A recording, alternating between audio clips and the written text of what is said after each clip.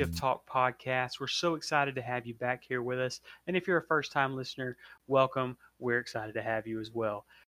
By now, if you have been here, you know the drill. We're going to get right into some movie discussions here in just a moment, but I do want to go ahead and do a little housekeeping for you. First and foremost, we are going to be reviewing Snowpiercer today by Bong Joon-ho. Released in 2013, stars Chris Evans. It was an absolute joy to watch and discuss. So we think you guys are really going to enjoy what we have to say about it. Hopefully you do. But here is your spoiler warning for Snowpiercer. If you have not checked it out yet and it's on your list or you've never heard of it and you want to go watch it before you listen, here is your spoiler warning. So don't say I didn't warn you about that. But yeah, there's that. You will notice in the title this week, we are not doing our hot takes, our normal section that we've done the past few weeks. We decided to put hot takes on the bench for a week, and we're going to be doing a different segment to open up where we take a movie and each of us agree on a different change to make to the cast or the director's seat to improve the movie's quality. And this week, we're just starting off with a layup here. We're going with Episode 2, Attack of the Clones, going into the Star Wars prequel territory where there are many, many things that could be changed in those movies to make them better. So we thought that was a really solid place to start because there is no shortage of options for us there to change things. So we hope you guys enjoy this little bit of a shift in content here. I think it went really well, and if you guys have feedback on that or you enjoy the segment, definitely let us know. Which leads me into the typical plug here for our social media. You can find us on Twitter at Shift Talking. Find us on Facebook at Shift Talk. And you can subscribe to us on Podbean if you do not use Apple Podcasts. Podbean is a really great third-party service that we use to host our podcast. So if you don't have Apple products, you can find us there. But if you do have Apple products, we are on the Apple Podcasts app right now. But without further ado, we're going to get right into the first segment this week where I again said, we're going to be talking about Attack of the Clones and making some changes to that film. So hopefully we have some good suggestions. But without further ado, we're going to get right into that, and then the review for Snowpiercer will follow. Again, we appreciate all the support. Thank you for listening, and here we go. So, yeah, the changes that I would make to Attack of the Clones, or the big change, because I think Attack of the Clones is the worst Star Wars movie. Failure almost in every way, which I always felt that way since I was a kid. But I would change the director because I think the cast for the most part is pretty solid.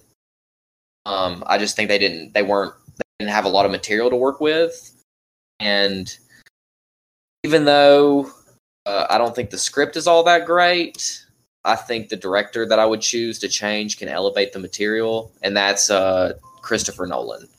If I could make one change, I would put Christopher Nolan as the director for this movie because I think, one, he's proven he's really great with blockbusters, with things like Inception and Interstellar and The Dark Knight. Even if he doesn't have a great script, he can still make a really entertaining movie, which he proves with The Dark Knight Rises.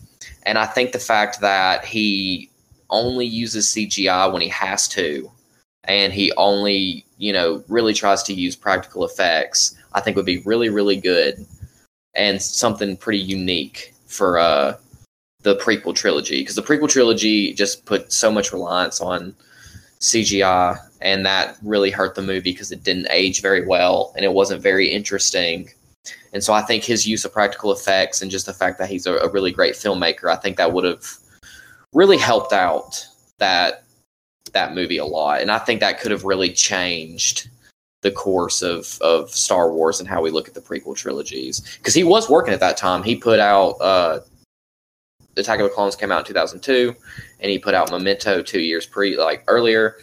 So if I could change one thing, I would make Christopher Nolan the director, because I think he could have done something really well with Star Wars. I think he just has the now looking at his career now, I think he's proven that he could have done something really well with that, especially being young and being a lot like hungrier and wanting to really do his best with something like Star Wars. For sure. That's a really good choice, and I'm just sitting here trying to wrap my mind around what a jarring change it would be to go from Phantom Menace to a Christopher Nolan directed Attack of the Clones. And that is true. What a jump in quality it would have to be. Because you said Attack of the Clones is the worst one, and it is, but Phantom Menace is also pretty bad too when you go back and watch it now. Oh yeah, no, Phantom Menace is pretty bad too. I think Phantom Menace is the worst, but you can't really go wrong. They're kind of two sides of the same coin, I think. They are. Those trilogy, huge disappointment. Yeah, they're both bad movies. But being a Star Wars fan, there's still certain things that I can enjoy about it. I still, at times, can get in the mood to watch them, but there's no doubt about it. There's no way to defend them. They're bad movies.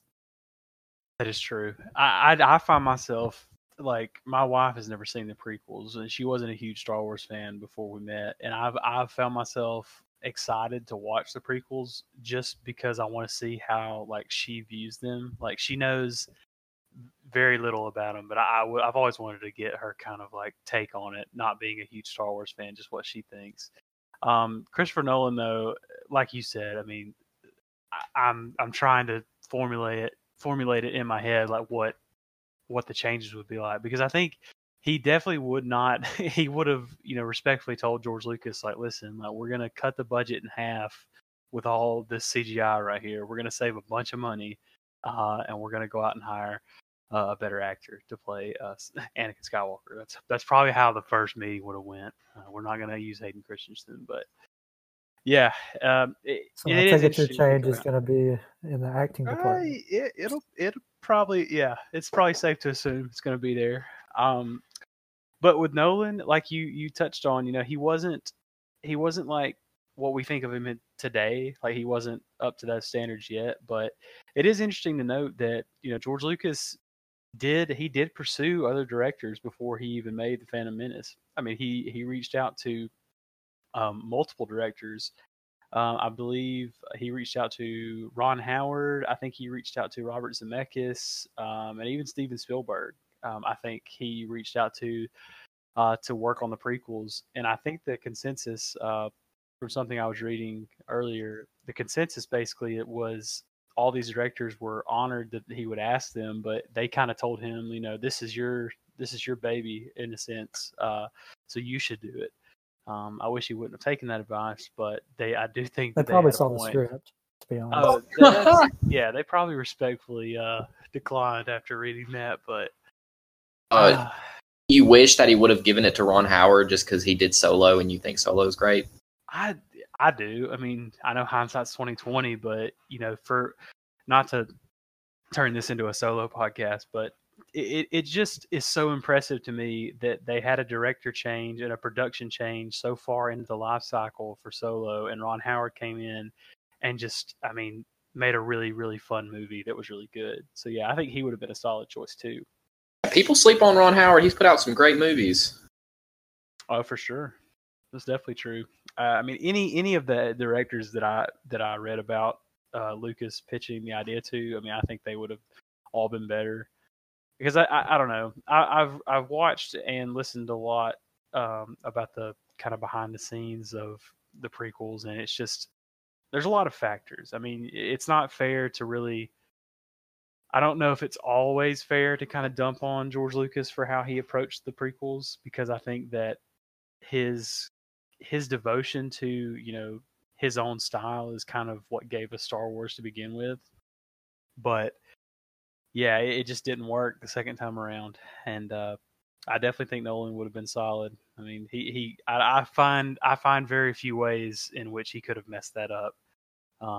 He would have actually given them direction, which I think is pretty key for a director. Because again, not to keep dumping on George, but the biggest flaw with the prequels to me is that a lot of times you'll have actors that are in scenes and it just seems like they're in a bad high school play. It just seems like they're reading lines and they're not actually acting. They're just kind of reading what's on the paper in front of them.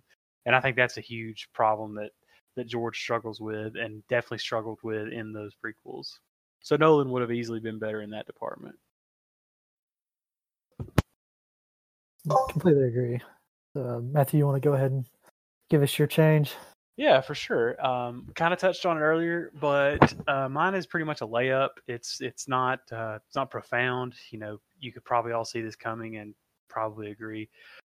And it's kind of a cop out because it is a pretty popular story from back in the day. But my change would obviously be to not cast Hayden Christensen as Anakin in Attack of the Clones, and I would replace him with Leonardo DiCaprio. It's pretty widely known, at least on in the Star Wars fandom, that George met with Leonardo and he pitched him pretty hard about being Anakin. And Leonardo definitely, I read an article where he said he definitely kind of thought about it for a while, but he ultimately declined because I think he said something along the lines of he wasn't sure if he was ready to jump into something that big, which maybe was a polite way of him also saying that he read the script and he didn't want to be a part of that. Maybe that's what it was. But I think with someone of DiCaprio's quality, being in a series like or a franchise like Star Wars and playing such a linchpin type character like Anakin Skywalker, it would have totally his talent would have shined through. I think all the terrible writing and awkward CGI and just poor direction. I really think he would have at least kind of been a catalyst for the movies for episodes 2 and 3. Yeah, there's not really much else to say. I mean, he's one of the best actors of this current time, and I think he would have been an absolute slam dunk cast if George was able to reel him in. Yeah, he definitely read the script before turning it down. Would have at least made me believe that he actually hated sand. Yeah, that's a good point that Jake brought up earlier before we were recording. I mean, just imagine Leo just saying some of the lines that Hayden Christensen had to say. I mean, the whole sand scene in general, and his his monologue about his monologue to Padme is just. I mean, it's an all-timer in terms of cringe dialogue now, but I don't know. I don't know how Leo would have. I don't know if he could have carried that. He probably still would have flopped on that part. It's hard to picture Leo reading this line. I don't like sand. It's coarse and rough and irritating, and it gets everywhere. Academy Award-winning Leo DiCaprio, one of the best actors of all time. I feel like just the moment he probably saw that line in the movie, he's like, "Yeah, I can't do this, George. I'm sorry." Yeah. He was supposed to be Spider-Man. Before Tobey Maguire. Yeah, it was before Sam Raimi was also director. It was like a Spider-Man movie that James Cameron was going to do. Leonardo DiCaprio was going to be in it. There was a screenplay. If you guys have not checked out the screenplay, please do, because it is bonkers. So wait, you mean the same James Cameron that is so against superhero movies? Yes. It's popular to be against superhero movies now because they're It's almost like he's against them because he knows they're better than the movies he's made. I think he's just a little bitter. I'm not the biggest James Cameron fan, but yeah, I'm gonna have to do that because I'm a huge Spider-Man fan. And oh, dude, it's wild. It's not even Spider-Man. It's wild. It was a wild screenplay. Like the ideas they had, it was insane. I think they pitched him on being Iron Man as well before they made the original Iron Man. I think they wanted him and Tom Cruise before they settled on Downey, which obviously we know kind of was the best decision they could have made. But it is interesting. He's kind of been at the forefront of a lot of franchises. Oh yeah. Oh, go ahead. Sorry, I'm just saying it's funny too because like I don't even think he's been in a franchise movie. No, that's the whole thing I was gonna talk about is that he seems like the type of actor now definitely that he is going to be picky and choosy about what he's in. Like obviously he was in Once Upon a Time in Hollywood and that was his first movie in a while, but he's to the point now where he can just kind of hand pick what he wants to be in because that's the level of, that's the status he has. But I mean, back in the day, to be like a still, pretty young actor, like he definitely had already had a lot of success, but to turn down Star Wars, I just feel like that's like a boss level move. I mean, at the time, and just to do that as well as like turn down Marvel, and no telling how many other roles he's turned down. It is interesting to think about because I don't think it's necessarily about him thinking he's above doing things like that. I think he probably just knows that when you're in a franchise like that, you're always going to be tied to it, and you're always going to be thought of as there's a big risk that you're always going to be thought of oh, that's the Star Wars guy, or that's the guy from the Marvel movies. So maybe that goes into it. I'm putting words in his mouth. Maybe there's other reasons why, but it is interesting to think about. But I think that there's not much else you can say about replacing Hayden Christensen with Leo. It's kind of like if instead of Matthew Dellavedova, you gave LeBron James like Klay Thompson to play with in Cleveland. It's kind of just, that's obvious. It would be better. So pretty boring stuff for me, but I do think since it was something that could have happened and was a possibility at the time, I think that's why it kind of became my choice. But Jake, that leaves you with your change for Attack of the Clones, and what change would you like to submit? So yeah, I'm gonna go kind of the same route. I'm also going to replace Hayden Christensen, and I'm going to replace him with Ryan Gosling. Ryan Gosling was 22 at the time this movie came out, and he had been in a few movies, but obviously he's not the mega star at that time that he is now. But I definitely think that, I don't want to hate on Hayden Christensen too much. I don't think how bad this movie is. I don't think it's really his fault. Like, we went into how bad the script was. Any actor is going to struggle with that. So if the script doesn't change, then the movie's still going to be pretty bad. But I think bringing in an actor like Ryan Gosling, who has showed that he can play a charming but also dark type role, with some of his performances like Half Nelson and Drive and The Place Beyond the Pines. He's shown that kind of darker side where he's obviously an incredibly talented, handsome movie star that's charming. So he's got that aspect going for him, but he can also play a dark character, which I think would be perfect for Anakin Skywalker, because you're supposed to see this. The whole point of the character is you're supposed to be pulling for this guy. You're supposed to like him, but also seeing the signs of him becoming Darth Vader. And I think Ryan Gosling could have really done a good job with that, playing both roles with the right script. Now, it's hard for me. Here's another example of a line from Attack of the Clones. And I want you guys to just picture Ryan Gosling or Leonardo DiCaprio saying this line. And the line is, "I'm haunted by the kiss that you should have never have given me." Now, I don't know an actor in all of Hollywood that could say that line with a straight face or even make it believable. I want to memorize that entire monologue. It's just it's so good now because it's not good, but it's just, yeah, you're right. You're 100% right. It really is. Like you just said, it's kind of humorous to go back and watch and listen to some of these lines. It almost makes it for a more enjoyable experience now.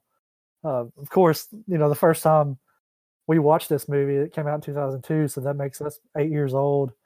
So, we're distracted by the lightsabers and all the fighting going on. But as you go back and watch it, and you really start paying attention to the dialogue, it's pretty incredible that this stuff was actually written and putting into a film script.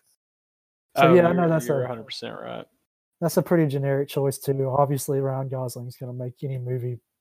It's going to make the movie better than Hayden Christensen.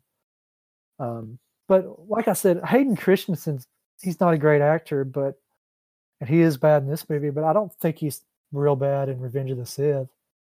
And I think that's obviously the best movie of the prequel trilogy. And I think he's passable in that movie. But like I said, the script. I mean, Natalie Portman's bad in Attack of the Clones, and obviously she's a great actress. So it's hard to really put too much blame on any of the actors in this movie. Yeah, you're right about that. I mean, I hate to keep coming back to it as well, but when the writing is bad, it drags everything else down. And writing in this sense can mean, plot progression or just the general screenplay of what everyone is saying.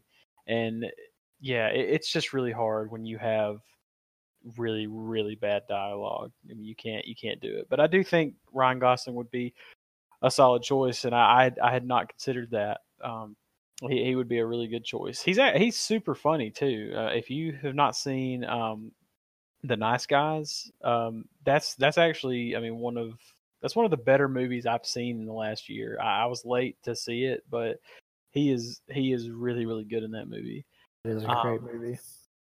And yeah, I think he would have definitely pulled off the conflicted character of Anakin much better. And there would definitely be more chemistry between him and Natalie Portman. I would think. I mean, there's no way it could be worse. No, absolutely not.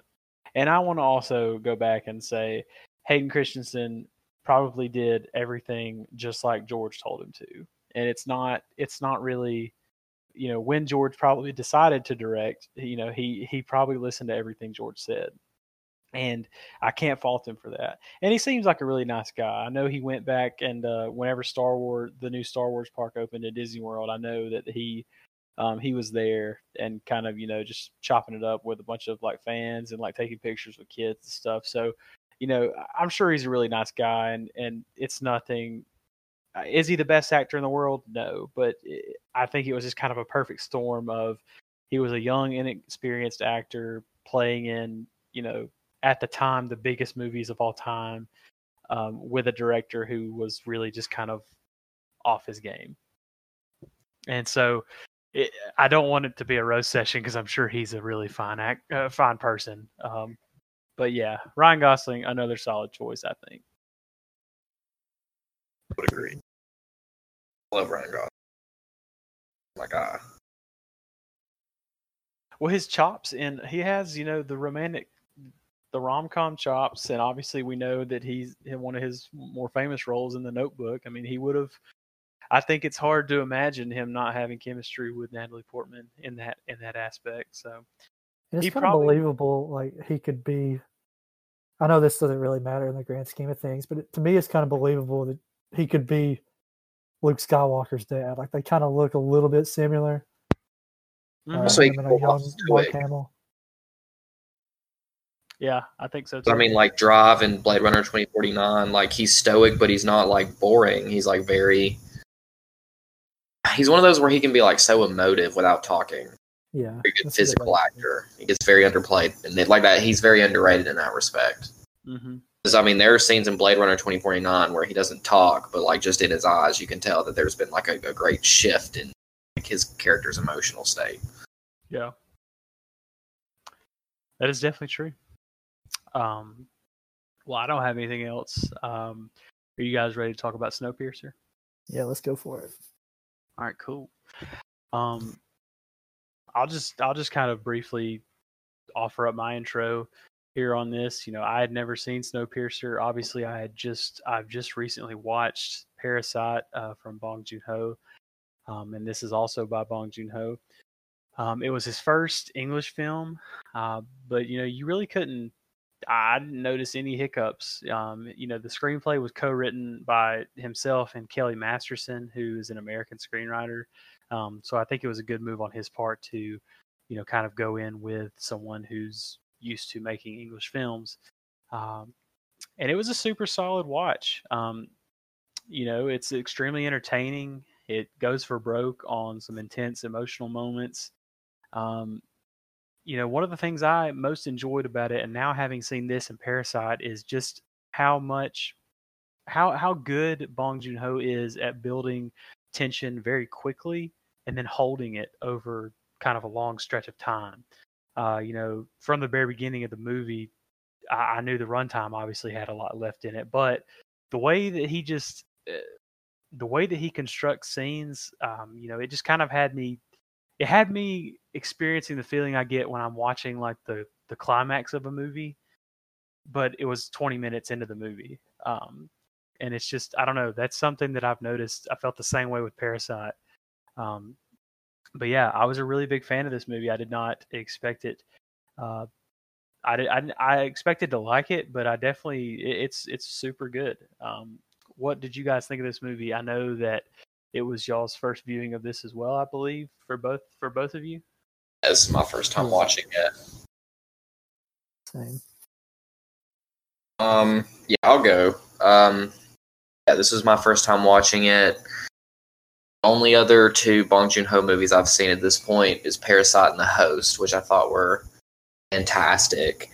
I knew that this was an adaptation of a graphic novel of the same name. And I had known about some of the struggles that Bong Joon-ho had making this movie due to Harvey Weinstein. Mm-hmm. I was very interested in seeing the movie because I was wondering how it was going to turn out, especially with like him, this is like being his first English language movie.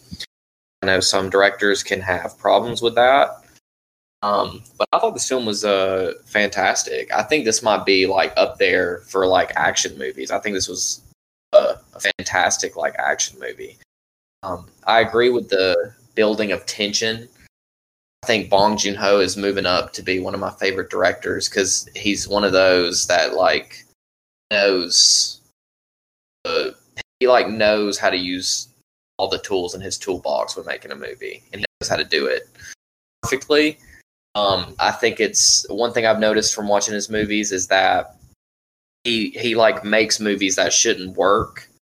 He plays around with the tone. Like he makes like almost like genre-less films. Like you call this like a sci-fi movie, but it's like so much more. Like there's comedy in it. There's like politics in it. Sometimes it's really dramatic. Sometimes it's almost like just a pure straight action film. Sometimes it almost has like horror elements to it. And that was the same thing with like his other movies that I've seen so far. So like he really plays around with tone and genre. He does it like in a way where it's seamless.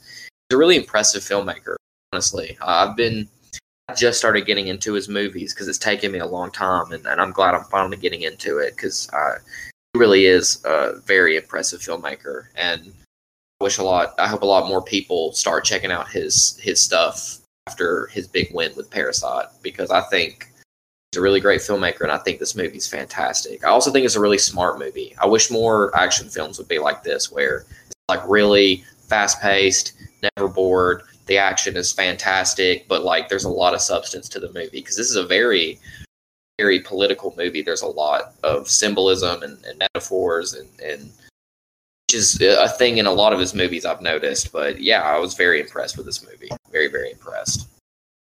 Jake, what were your thoughts? Yeah, I very much enjoyed it too. The only other movie I've seen by him is Parasite, and Parasite was honestly one of the best movies I've seen in the last few years. If I'm being truthful, I mean it's a true masterpiece in my mind, and it definitely deserved Best Picture. And this movie, going into it, after watching Parasite, I had the highest of expectations. I really didn't know anything about the plot of the movie or anything at all really about it, other than he directed it. So I went into it expecting a lot, and I wasn't disappointed. I don't think it's as good as Parasite, but it was definitely a very, very good movie. And like Cruz said, it does have a lot of political stuff that I'm sure we're going to get into later on.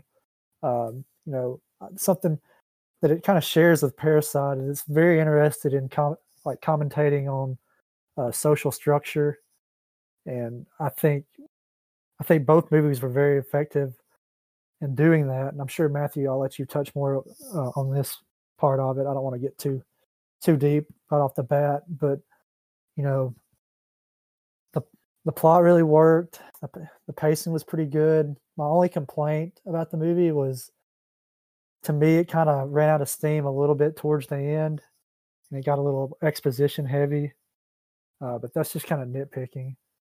And another thing that another small nitpick that I really didn't. At times, the CGI was a little outdated to me, and it kind of took me out of the movie just a little bit. But obviously, those aren't big knocks on the movie. One thing I wanted to point out that I really, really enjoyed was the score. And there's one particular scene uh, that the score just really stood out to me. And it's the scene where they enter the cart with the train's like police force encounters and the guys in the mask holding the axes. It's kind of like the repressive state. You know, we're gonna get into the political themes here in a minute, but you know, this has kind of a Marxist undertone to it. And the score, and to me, that's the best scene in the movie. But the score, right at the beginning of that scene, just really elevates to a point that it's just very noticeable while not distracting. And that's just one of the small details that I really, really liked. So, Matthew, I'm interested to see what you have to say about it. Do you want to talk more about some of the political themes? Mm-hmm. Yeah, for sure. And just to give people, if you're listening to this and you have not seen Snowpiercer or didn't watch it, um, basically a very, very too long don't read version of the plot. They're in a post-apocalyptic future. There's these people that are on this train after a failed climate change experiment, basically wiped out all the life on Earth. And these people are the last remaining, members of humanity. And they're on board this train called the Snowpiercer that is continually traveling around the globe. And that's where that's the premise of the movie. So it just in case anybody is not aware. But yeah, I have a lot of thoughts about this movie, and you were touching on, you and Cruz both mentioned the action. And I feel like after watching Parasite and then going into this, I definitely think that you see a lot of qualities. Like it just feels like Bong Joon-ho's, like his directorial style is, it feels like almost like Parasite mixed with a production company that wanted this movie to be like a blockbustery style action movie. Whereas Parasite feels more like kind of like an elegant like indie film almost. This feels like the production company was like, "Hey, we want you to make this movie, and we want it to be a really good action movie." Um, Whereas Bong Joon-ho was like, "Okay, I want to make a movie that has a really profound, political message." But he didn't compromise on either side.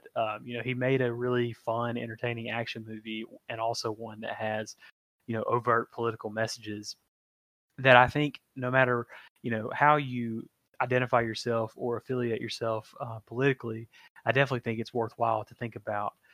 Um, one of the biggest things that I think the movie has as far as strengths go is the symbolism, and Cruz mentioned that as well. It's something that Bong Joon-ho, he's really, really good at as far as things that I've noticed in watching this and Parasite. Just the imagery that he uses, because obviously power is a big element in the film, and about how those with power, oppress those that don't, to keep it very simple. I think of a scene basically in the middle of the movie. I think one scene that really stood out to me is the scene where they're eating the sushi in the cart.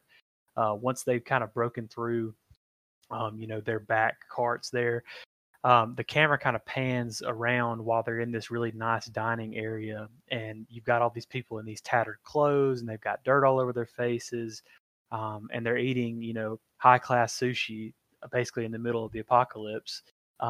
But the camera kind of pans over, and you see the window looking out into like this shipyard wreckage, and it kind of just continues to pan over as you're watching these people eat sushi prepared, fresh right in front of them by the chef, juxtaposed with like the shipyard wreckage right outside.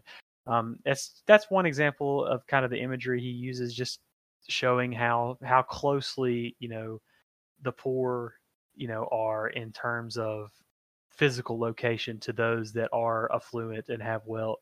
Um, you know, Showing that while they are so close together, they're also extremely far away in terms of the things that they have and possess. So that's just one example, but it's a movie that gets its message across without becoming pretentious. You're not going to leave the movie without having experienced, or being made aware of these political themes. They're not. Bong Joon-ho's not trying to hide these in like a allegorical way. They're front and center, and you can't help but watch this movie and not be aware of them. But it's done.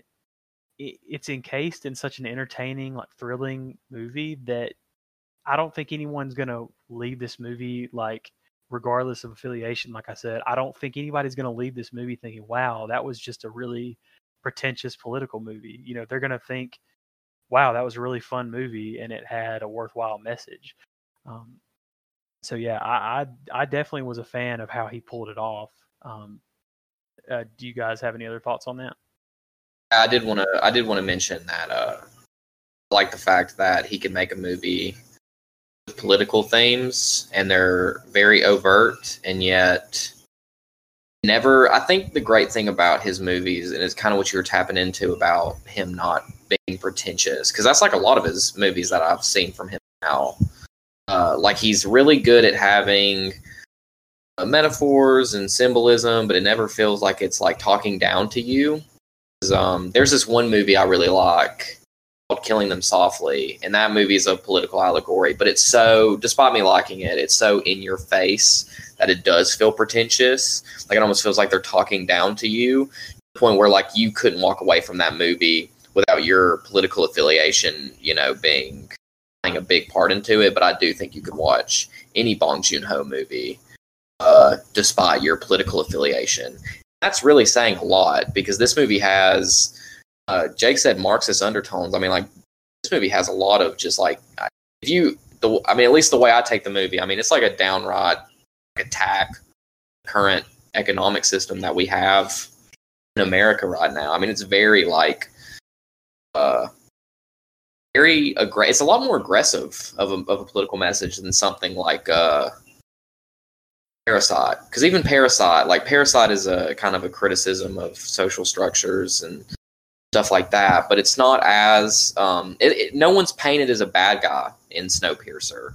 In a Parasite, but in Snowpiercer, like there are bad guys, and the way that the movie kind of ends, it does kind of have this much more like revolutionary message, but yet it's never like.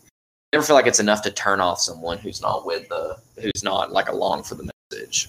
Makes sense. Yeah, I agree with that. Like Snowpiercer and Parasite definitely have kind of the same themes, but like you said, Snowpiercer in my mind is much more of a eat the rich type message, whereas like you said, a complete revolution. The train kind of represent the ending, and we're going to get into spoilers a little bit here. But the train and the ending of the movie, the train crashes, and the train throughout is kind of a representation of Earth. And to me, the whole message of the movie, like you kind of touched upon, Cruz, is that in order to fix our social structure, we basically have to ditch the whole thing and start over. And that kind of shows in the symbolism of the ending of the movie with the train crashes and everything's reset. And that's kind of the message of the movie to me, is that, in order for our social structure to change how it needs to change in the mind of the director, is that it needs to just be completely overhauled. I was going to say, I guess if we all want to, we can get into like our interpretation of the movie. But I mean, I agree. I figure the movie is about them wanting to, people in the lowest economic strata on the train, start a revolution, hoping to get to the front and actually change working within the system, within the train, but then they realize that the only way to actually fix it is to destroy the train, which is the system. It's very, very, very, and then also on top of that, when the big twist at the end, when you find out that leader of the upper class, what do they call it? They call them are they economy? Because I think they refer to middle class as economy. Yeah, they called them first class passengers, I believe. Yeah. I think. And it even comes out that John Hurt, like the leader of the lower class revolution, like was even in cahoots with the head of the train because they wanted to provoke a revolution, so they can thin out the herd, as they say. So like it even like I mean it's a really rebel. I mean like, it even says that, and I'm not saying that I'm like I don't want to get super political on the podcast, but I mean it is kind of saying that in Bong Joon-ho's opinion, like capitalist systems breed revolutions on purpose to make people think that they have a chance at fixing the system, and there's the only way to fix it is to destroy it. I think that's pretty much the message I got from this movie. Yeah. Go Oh, ahead, sorry. Matthew. Well, I definitely agree, and I think that it is a really solid message. However, you choose to view, the current system in America, you know, it's throughout the movie. The one thing that I kept focusing on is as Curtis, our main character, and the other protagonists make it further and further into the train, uncovering more and more atrocities and just wrongful things. You know, as they're discovering these things, you also find out, ways in which their efforts are more and more futile. And even when he makes it to the front of the train, and you find out all these things from, Wilford, played by Ed Harris, once he kind of dumps the biggest, hardship of all on him, it kind of just, the message is more profound in that, you know, we know and that this system has flaws, but you can't really do anything about it.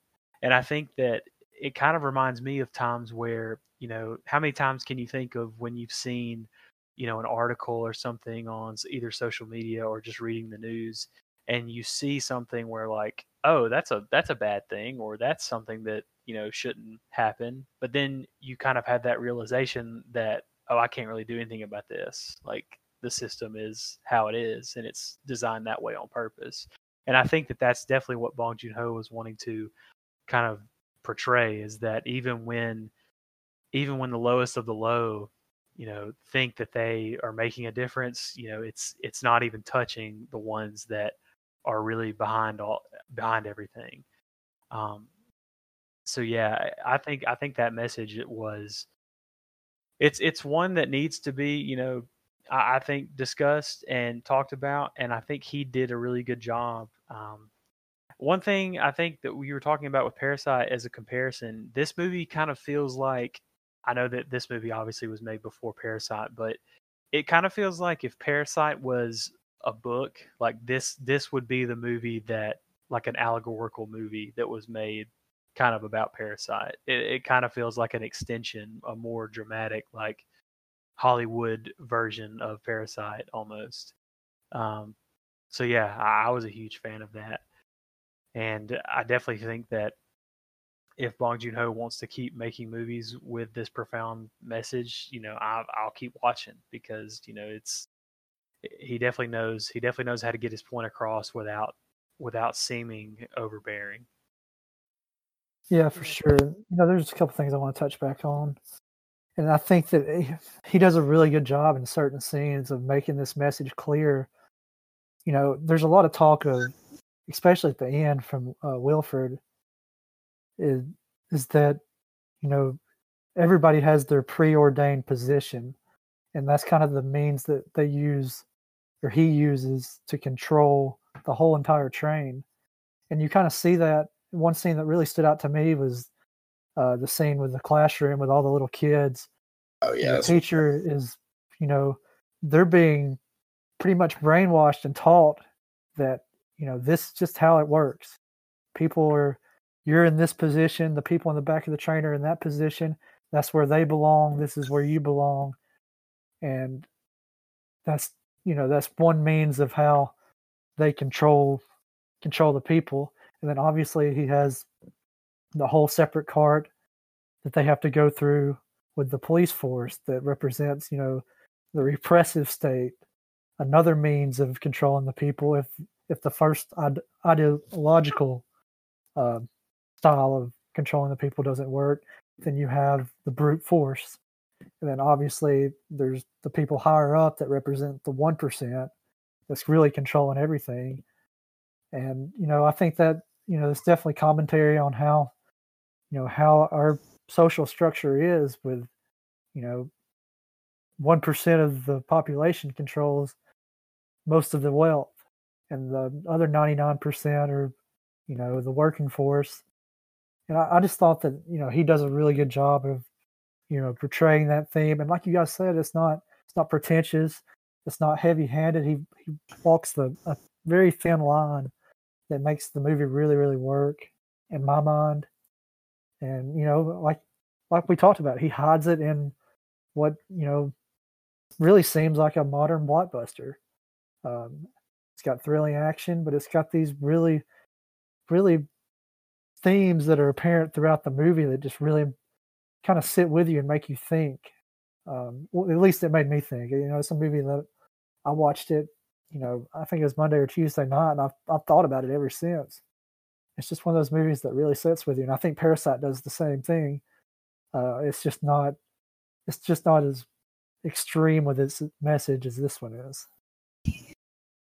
Yeah, it's a really good point. And I think another thing that's even more interesting is that he shows you early on in the movie that just because, just because someone is in a position of perceived power, it doesn't matter if they are not, if they don't have enough power. Like Tilda Swinton's character Mason, you know, is an easy to hate, antagonist, but once, they kind of like secure her and like basically handcuff her, you realize that, she doesn't have a lot of power. She's and when they confront her about, making Wilford come to rescue her, she flat out says, he's not going to come here. Like she knows that her place in the system is it's more important, to them than it would be if she was in the back of the train. But at the end of the day, she's just another piece that's expendable. And I think that's another powerful aspect as well. That even when you're not at the top, you can be above someone on, a perceived ladder. But if you're not at the top, at the end of the day, you're still expendable to them. Really, it's just a puppet, just a means to get the job done. Mm-hmm. And I think one of the more powerful examples of, Bong Joon-ho's like commentary on how someone's mind or view could be warped by like either money or power, is really at the end when Wilford is talking to Curtis, after he's revealed that, Gilliam was in on that. And I want to ask a question about that in a second. But after he has kind of like broken Curtis down, and he's just kind of laying it all out there for him, and you can tell he's definitely trying to manipulate Curtis, and bring him over to his side. But uh, after he kind of leaves him at the front of the train there to think for a minute, and Curtis and Yona discover, the panel on the floor where Timmy is down there, basically helping the train keep moving, and he's down there playing the part of a machine. Um, I think one of the more powerful examples of how power can kind of, or at least how Bong Joon-ho is describing how power can corrupt you, is that, Wilford, you could argue, depending on how you interpret the scene, you could argue that Wilford had really kind of broken through Curtis. And it's interesting to think that maybe Curtis was thinking about, you know, maybe he was thinking about taking him up on his offer and being in charge of the train. But Wilford is so corrupted by his position that he doesn't even hesitate to make mention of how the kids are beneath the floor, and basically just talking about them as if they're not real people, which sets Curtis off.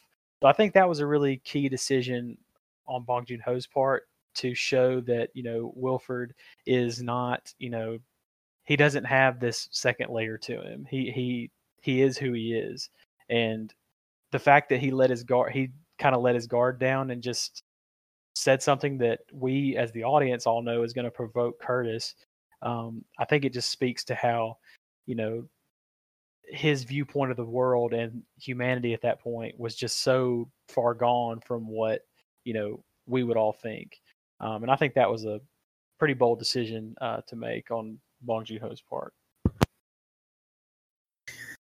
Yeah, a couple things that you guys brought up. I do agree. I do think he was much considering joining Harris's character. I forget his name. Wilford. Yeah, he was thinking about joining Wilford. I think it's until he's reminded and he sees the child labor, and it kind of reminds him. That's what kind of brings him back into it. But I do think he was definitely considering it. One thing going back to Jake is and I think probably my favorite scene might be in the classroom. I love that classroom scene. I think that's like the scene that really makes it like the most apparent. I think that's when it gets almost like the most like overt with its political message, because it pretty much says that education has been corrupted by the system. And because I mean, you were talking about how it tells them that they're all going to die if they're not, or that everyone has a position in the system, but it also like only scares them into thinking that like they can't live, outside of the system.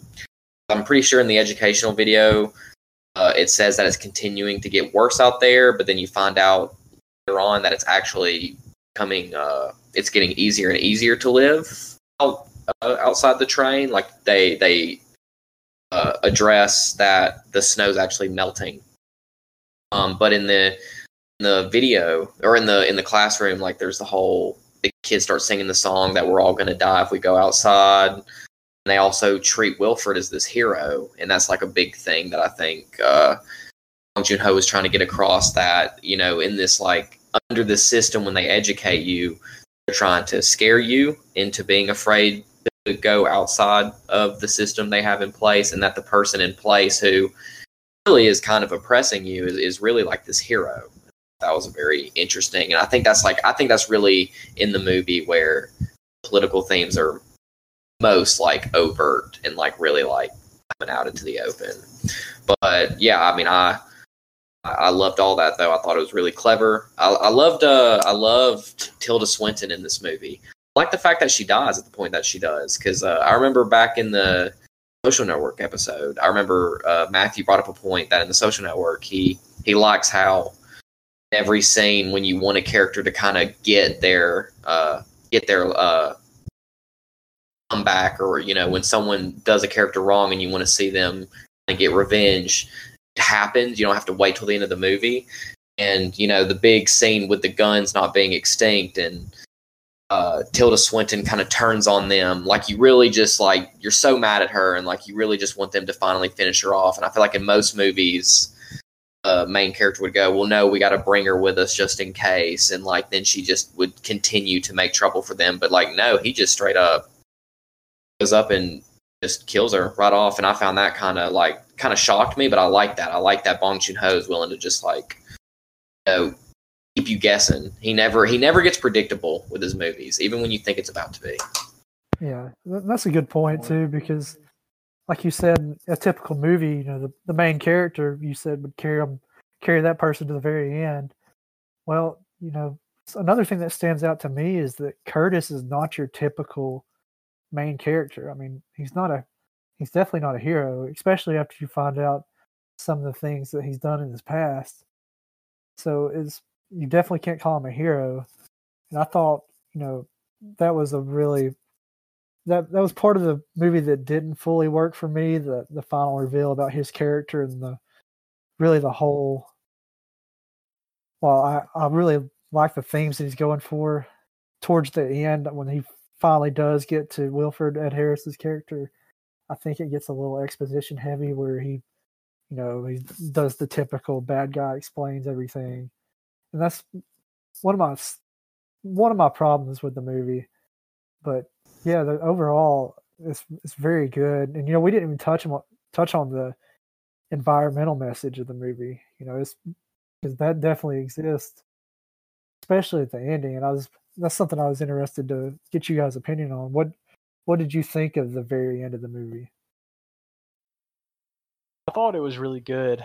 I think the symbolism, the thing that kind of left me thinking about, when when Timmy and Yona like exit the train, and the image of them like holding hands and looking up at the polar bear, is just really powerful. I think it was a deliberate choice to. I mean, thematically, it fit to have Curtis and Nam, basically sacrifice themselves. I think thematically that worked to the movie, but also I think leaving Yona and Timmy to exit the train, um, Yona obviously being, um, a person of color that's also a female, and then having Timmy be a young African American boy. I definitely think that that was a deliberate choice, and having them kind of like, you know, just linked there, holding hands. I think that was a profound kind of message that oftentimes uh, these people are the ones that are being oppressed by the system, and I think Bong Joon-ho, that's what he was going for. But like you said, the environmental messages. I mean, we could have spent the last 30 minutes talking just about that as the political message, because it is twofold. Um, but I thought it was a really positive way to end a movie that was, at times really bleak, at times really, gruesome. I thought it was a really, really stark shift in tone, and I really did like it. Cruz, what did you think? Yeah, I actually liked the whole like final. Uh, like I liked all of the end of the movie. I understand why the ending would be like kind of a. I could understand why like wouldn't enjoy the ending when it gets really exposition heavy, just because like that is kind of a point where the movie slows down, and then just like all the big twists that Wilford throws on you. I can forgive it just because I was already so invested into the story, and I think like what he says does kind of drive the bigger point home. I do think it's important when he's. I'm sorry to interrupt. I don't hate it. It didn't work as well as I wanted it to. I understand that. Yeah, I get that. Personally, it didn't bother me because I was just so invested in the movie, and I did like, and I felt like it was important to the themes. The ending I really, really liked, and I do think it was a very interesting choice to not only have last two people be a man and a woman. Kind of gave me like Adam and Eve vibes, honestly. Yeah, I like that too. Because it's also they were also train babies. It establishes like they had never lived in like outside of the train at that time. So, like this is genuinely like a whole new world to them. Yeah, I thought it was very interesting, and I liked the environmental messages. It felt like something that could probably actually happen. They decide to put some type of chemical in the atmosphere in hopes to curb the current situation we have going on right now, and it only make it worse. It shocked me. That does kind of fit the theme of humanity. We cause all these problems, and then we think we can fix them, and maybe we can, maybe we can't, but that remains to be seen. But yeah. I definitely think you can look at the ending as hopeful, or you can also see it on the other side of the coin, where this is basically two kids that are now tasked with, living in a completely frozen world. Obviously, we see that life can carry on, but it's definitely an uphill battle for them, and you can't be sure that they're going to be able to survive and repopulate the earth, especially since they're the boy. Timmy's his name, correct? His name's Timmy. Yeah, he's only 5 years old, so they're definitely facing an uphill battle. So I think, like Matthew said, you can look at it as a positive ending, or you can see it in more of a bleak way. And I think, as a fan of ambiguous endings, I really like that.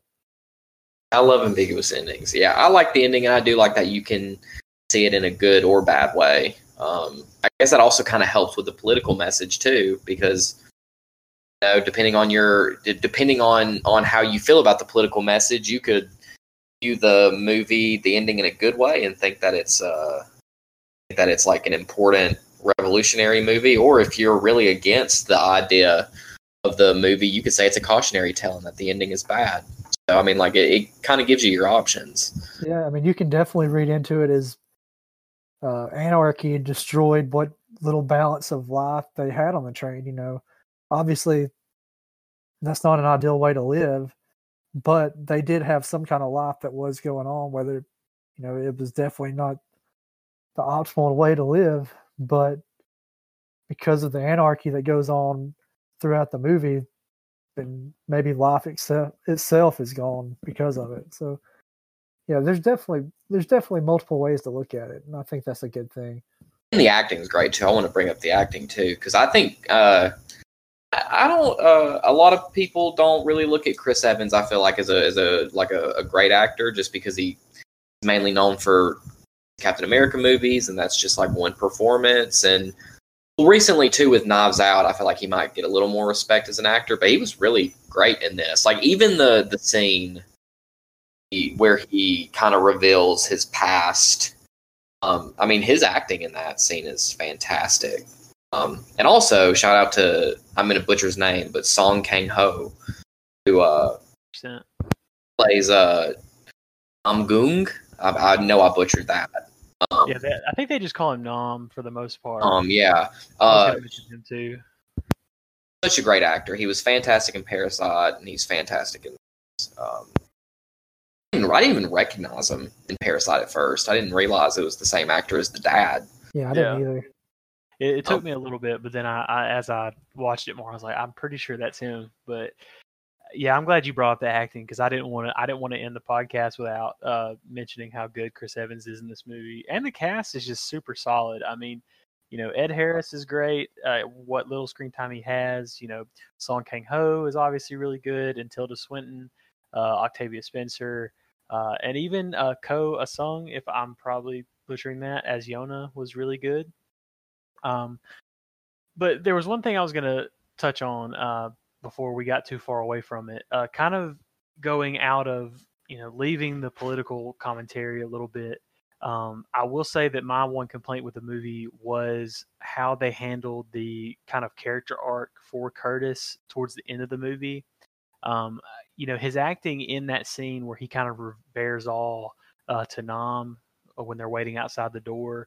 His acting is amazing in that scene, but I definitely think that the pacing of his arc was kind of rushed at that point.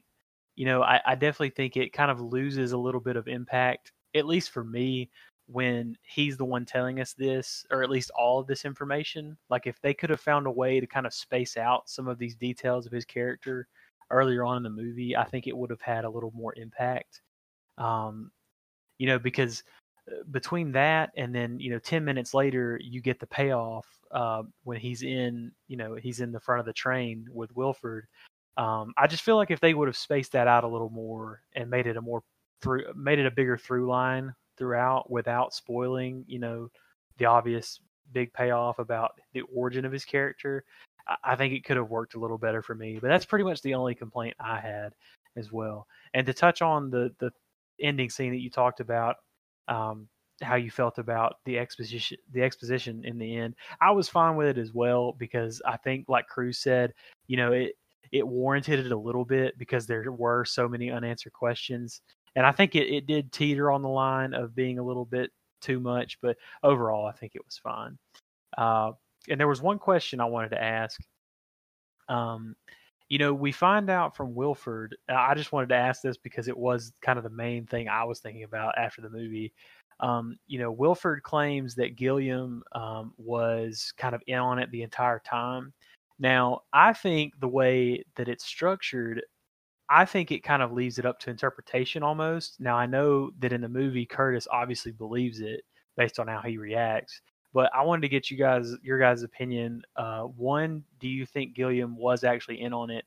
And if he was, do you think that kind of cheapens the emotional connection that he had, or do you think it was warranted because it kind of it helps? Because it definitely helps the overall like political message of the movie. But do you think that was worth it to kind of undermine the emotional connection between the characters? Yeah, that's a tough question. I definitely think that it showed that there was a means of communicating with the back of the train because it showed the one character answer the phone from the very Yeah.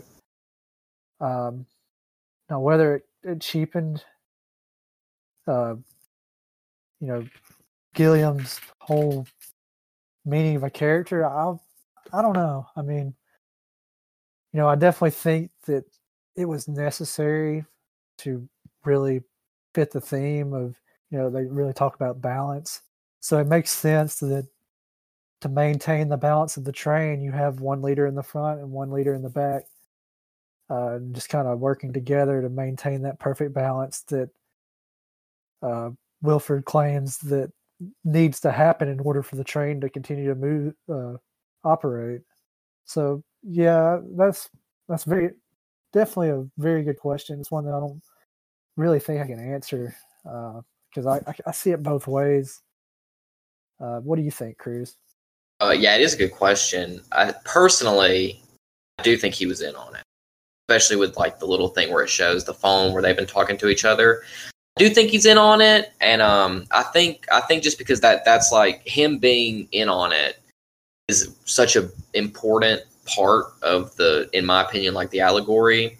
I think when you kind of realize that revolutions in this system are planned because they want people in the lower class to die so they can be thinned. I think that's like a really important.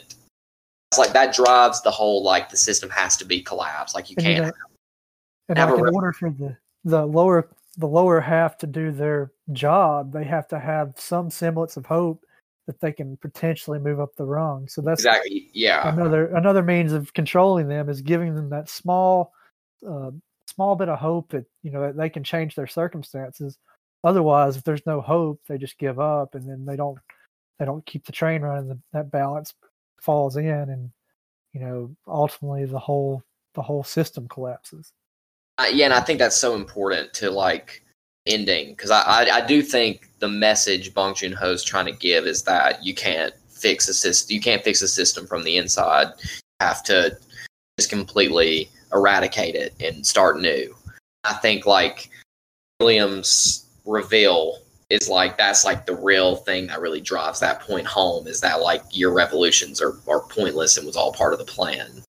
And in terms of cheapening, I can understand if it like another person's personal experience, it kind of cheapens it.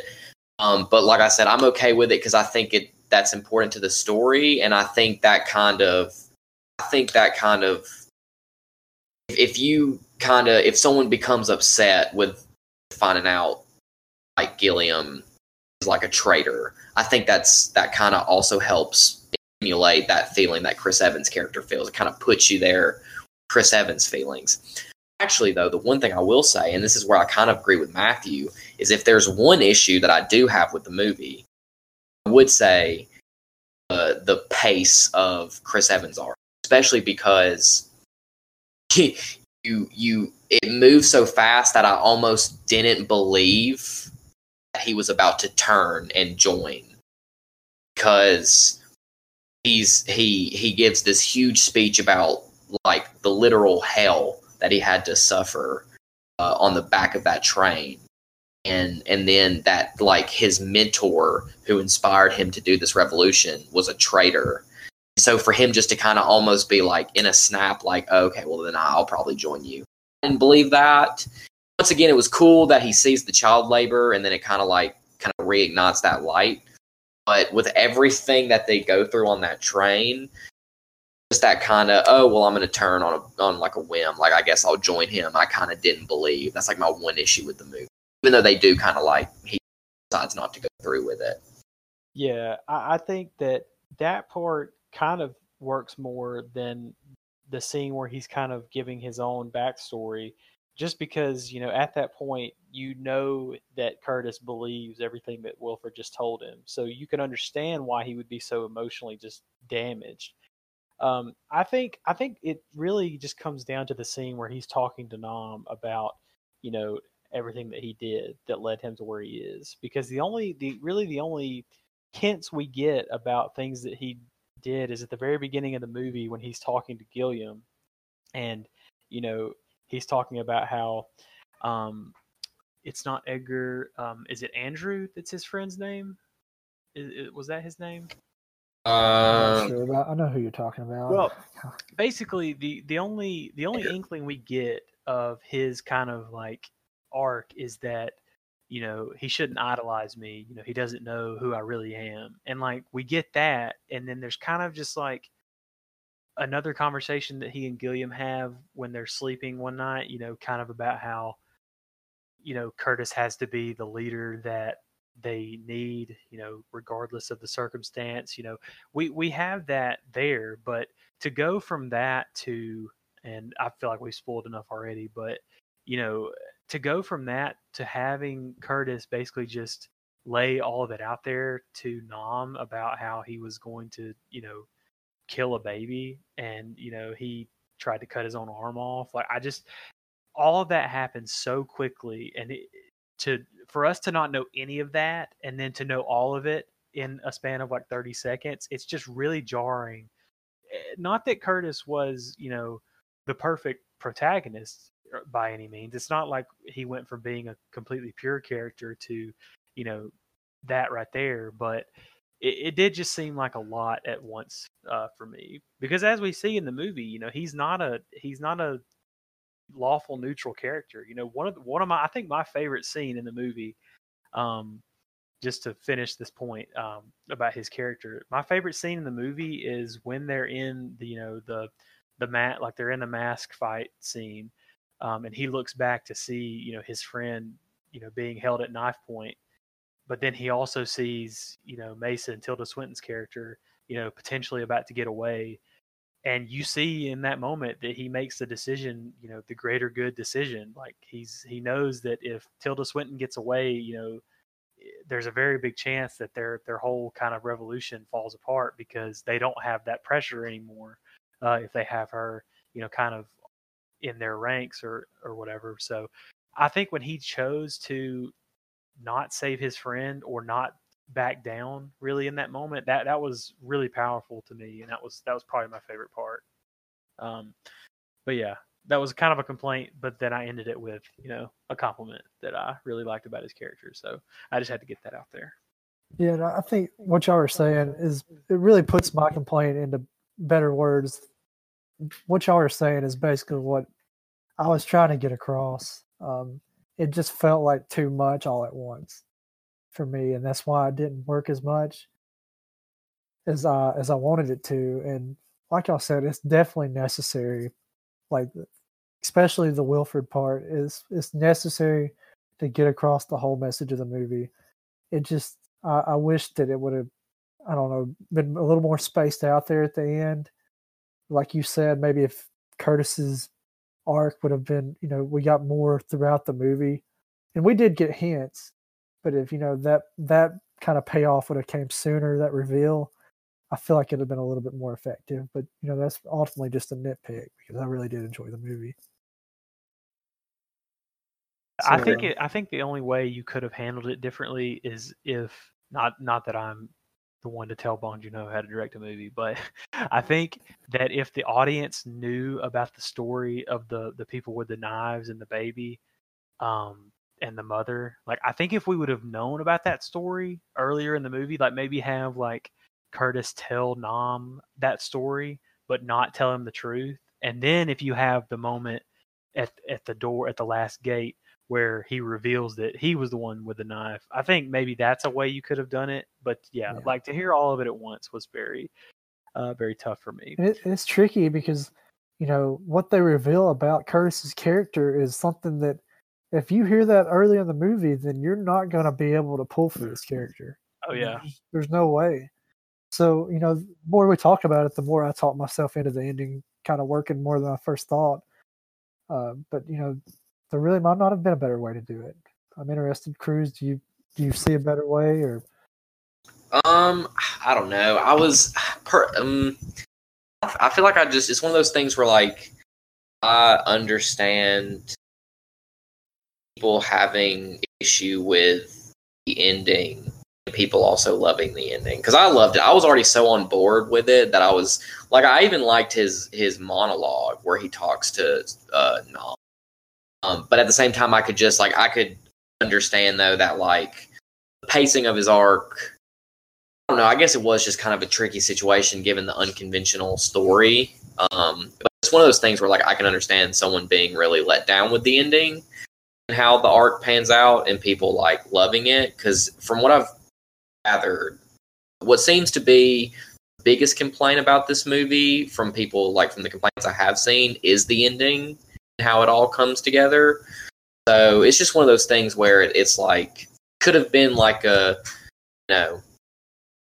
a lose-lose situation in terms of what he had to do with the ending. But I was already on board with the movie, and I loved the ending. The only really thing that kind of got me was when he first started to kind of turn over to Ed Harris's character. I wasn't necessarily convinced, but other than that, and I think also like what Jake said though is like even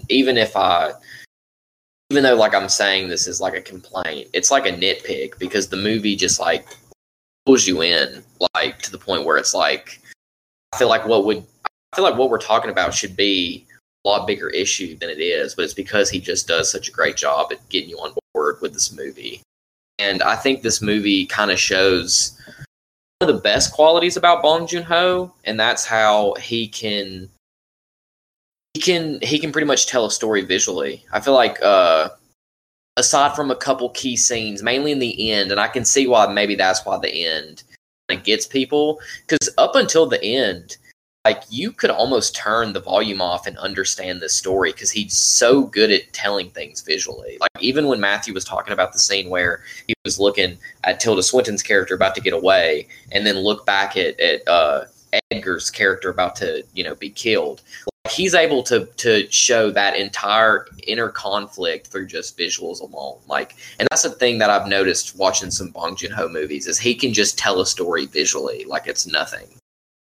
He does such a good job with really letting like the medium. He uses the medium to like its best effect, in my opinion. Oh, yeah, I mean it's the number one. One of the top priorities of telling a story is to show me, don't tell me, and he does that perfectly. And I do have to say that my complaint about the movie definitely doesn't break it for me, and it didn't take me out of the movie. I just think that I liked everything else so much that was easily probably the only thing that stuck out as something that I wasn't totally a fan of. But all good points, all really good points. Are we ready to assign a rating to this? I think so. I'm ready. Okay, I'll just go ahead and go first. This movie was really entertaining. It was a lot. I knew, going into it, there were going to be those political messages that we've discussed here today. But I, did not expect it to be as well done and well executed as it was. I'm sad that more people didn't see this movie, because I feel like if it, would have caught a better maybe marketing kind of channel, maybe it would have performed super well, because I definitely think that this is a movie that general audiences would have really enjoyed. Not saying that it completely flopped. I don't have the box office numbers off the top of my head, but I definitely, I want more people to see this movie, because I think it's really good. But I think you don't have to have, a PhD in social theory to understand it at all. So I'm going to give it a 4.5, 4.5 out of 5. I think it's really, really solid. The character arc issue I had with Curtis there at the end, I think is the only thing kind of keeping me from giving it like a perfect 5, but everything else is done super well. So I think 4.5 is where it's going to have to live there. Yeah, I'll go next. I went into it thinking that I was going to give this movie a 4, but you guys have kind of talked me into it, and in a way, I've talked myself into it. It's also getting a 4.5 from me. I mentioned the 2 negatives I had were just really nitpicks. We talked about the ending, and I said, sometimes the CGI took me out of it just a little bit, but overall, that has nothing to do with the story. So yeah, it's getting a 4.5 for me, mainly because, if you can if a movie sits with you like this one does with me, and it's made me think about so many different things. The political aspects of it, determinism, which is something that has been fresh on my mind because I recently watched Devs. Well, this movie goes into it too, with talking about the preordained position of people, and it just really has me thinking about a lot of different things. And it's a movie that at the same time is super entertaining, has great action, and can appeal to anyone. So yeah, it's getting a 4.5 for me, and I just plead with you, if you're not familiar with Bong Joon-ho, please go watch his movies, because he's, I don't want to call him the next big thing because he's been around for a while, but I mean, he is an incredible filmmaker, and I really feel like that he's only got more to give us. I don't know that, it's going to be hard to top a movie like Parasite, but I don't think there's going to be a severe decline in quality. He's going to keep pumping out really good stuff. So I really recommend that you get familiar with him. Watch Snowpiercer, watch Parasite, and watch his other works, because he is a force of a filmmaker, and I really look forward to what he does next. Oh yeah. Given a score, I kind of feel bad because I keep giving so far I've given every movie that we've reviewed a 5 out of 5, but also my scores only go 1, 2, 3, 4, 5. I don't do the halves just because I'm terrible with rating systems anyway, and then the more like options I add, I become more indecisive. But I have to stick to just like 5 options. But I think I'm gonna actually give it a 5, just because despite some of the nitpicks, this movie got me so on board.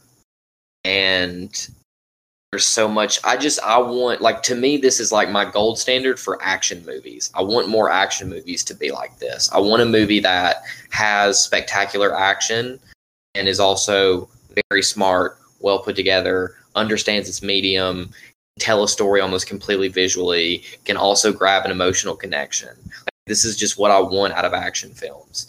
And more I've been watching Bong Joon-ho, like, this guy is really kind of moving up there, like, in my favorite filmmakers of all time. Like, he's kind of moving up there in the Paul Thomas Anderson, Coen brother, Alfonso Cuarón range for me.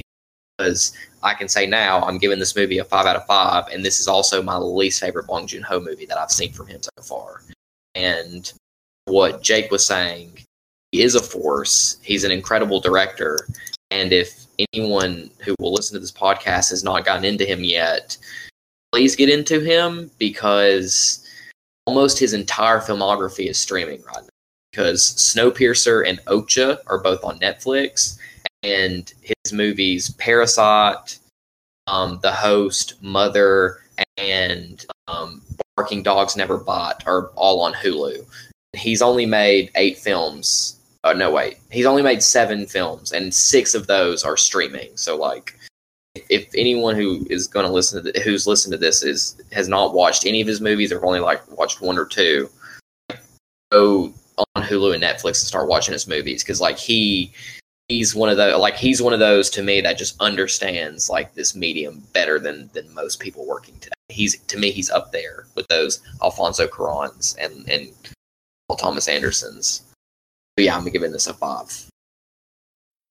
Yeah, and I agree with both of you there. I mean, like Jake said, he's been around for a while, but I definitely think that after all the success that Parasite had, I definitely think that, more companies are going to start throwing money at him to make, anything and everything. I don't know where his head is at as far as what direction he wants to go, but I feel like he's about to have free reign over anything he wants to do.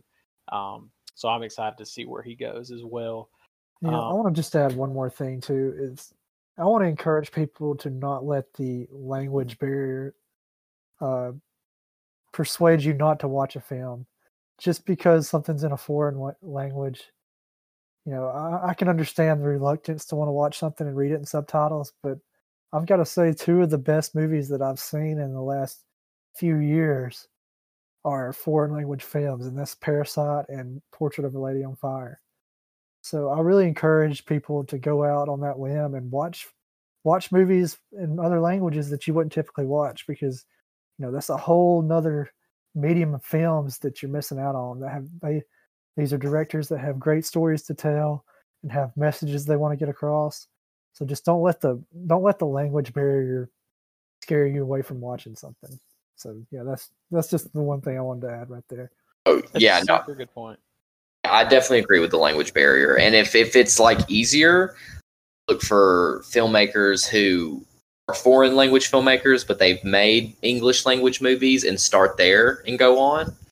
It's like Bong Joon-ho's a great director. Alejandro Inarritu, Park Chan-wook, and Alfonso Cuarón, they're great filmmakers, and they've made films in their native language, which isn't English. But they've also made some English language films, which could be a good accessible way of kind of getting started.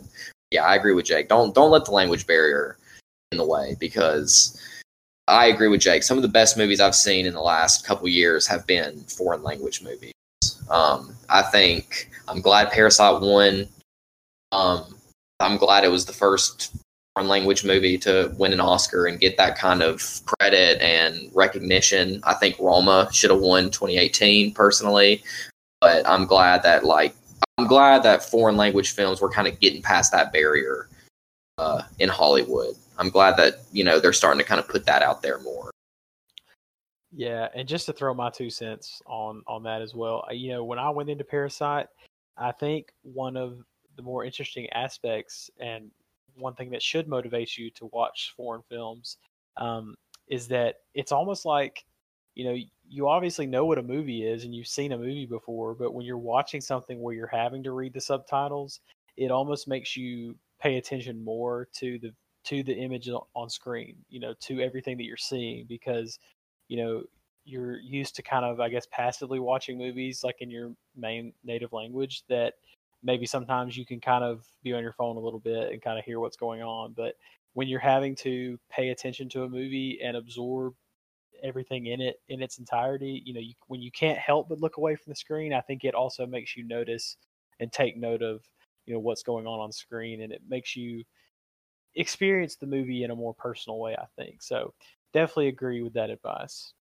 I just want to say that I agree with Matthew 100%. I think you hit the nail right on the head about making you pay more attention. I watch English language movies with subtitles just for that exact reason. Like, it really does make you pay more attention to the movie. Very, very true. But I think that is where we are going to leave Snowpiercer for now.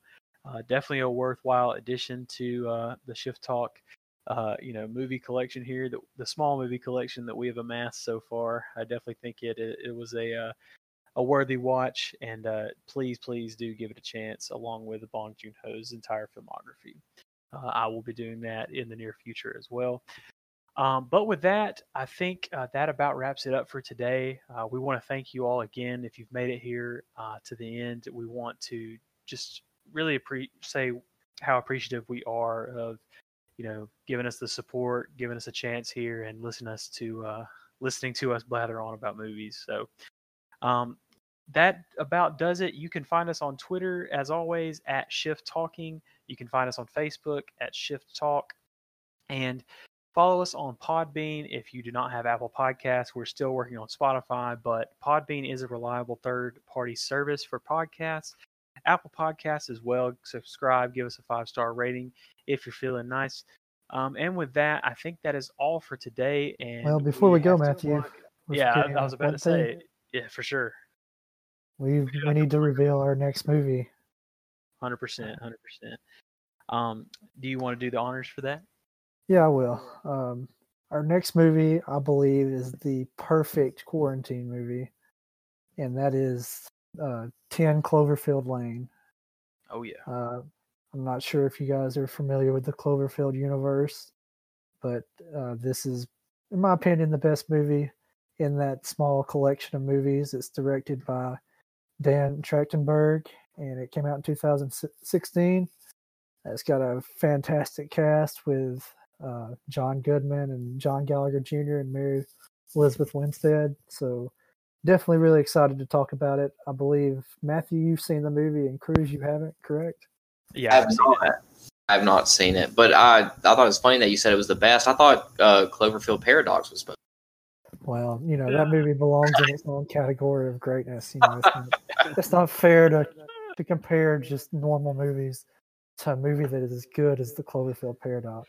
I mean, Well, that's what I was going to say, is that in this small universe of films, this is probably easily the best one, but it doesn't have a lot of stiff competition outside of the original Cloverfield. But yeah, I almost did breeze right by that, but I did enjoy it when I first saw it, just to give a small little peek as to how I feel about the movie. But that will be for next week. We will dive deep into that and talk about it. And like you said, it is the perfect quarantine movie right now. It's the whole movie is in a doomsday bunker. So hopefully you all are still in your doomsday bunkers as well. But guys, do you have anything else before we head out? No, it about wraps it up. Oh yeah, Watch well, Bong Joon-ho movies. please do. But guys, again, thank you so much for listening. Find us on Facebook, find us on Twitter, Podbean, and Apple Podcasts. We do appreciate you for all the support, and we will see you next time.